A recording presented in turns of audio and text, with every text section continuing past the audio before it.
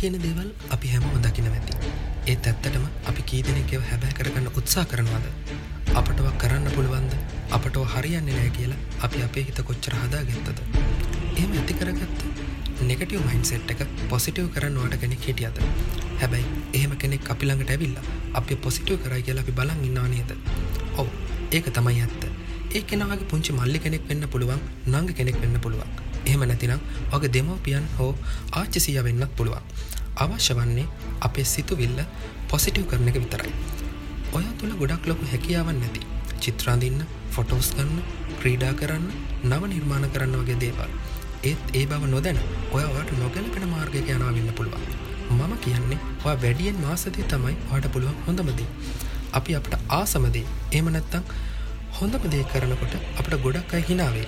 ඔයා කරන්න පුළුවන් දේවල්ද? ඔයා කරලා කාටද හරි ගියේ වගේ දේවල් අපිට නිතර අහන්න වෙයි. ඔවුන්ට අපගේ ප්‍රතිචාරය විය යුත්තේ නිහඬ hinaවක් පමණයි.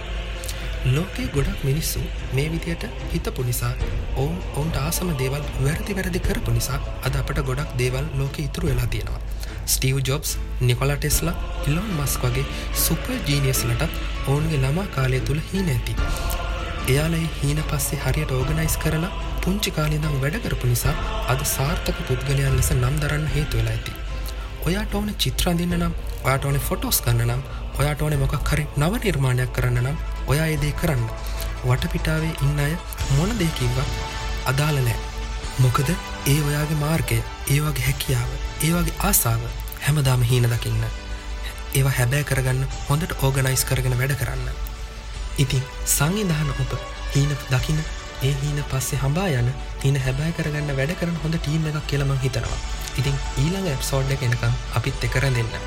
ඔයාලට පුළුවන් SoundCloud එකට ගිහින් අපේ ස්ටේෂන් එක ෆලෝ කරන්න. තවත් ඔයාලට පුළුවන් podcast.lk කියන අපේ වෙබ්සයිට් එකෙන් අපි වහන්න.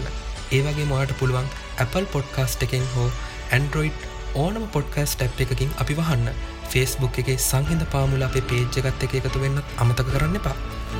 ඒ වගේම Illumination podcast එක, Hyperstellar podcast එක, Topic එක වගේ podcast අහලා ඔයාගේ දැනුම තව තවත් අප්ඩේට් කරගන්නත් අමතක කරන්න එපා. එහෙනම් අපි ඊළඟ එපිසෝඩ් එකෙන් හමු වෙමු. ගිහින් එන්නම් මල් ලහිරු.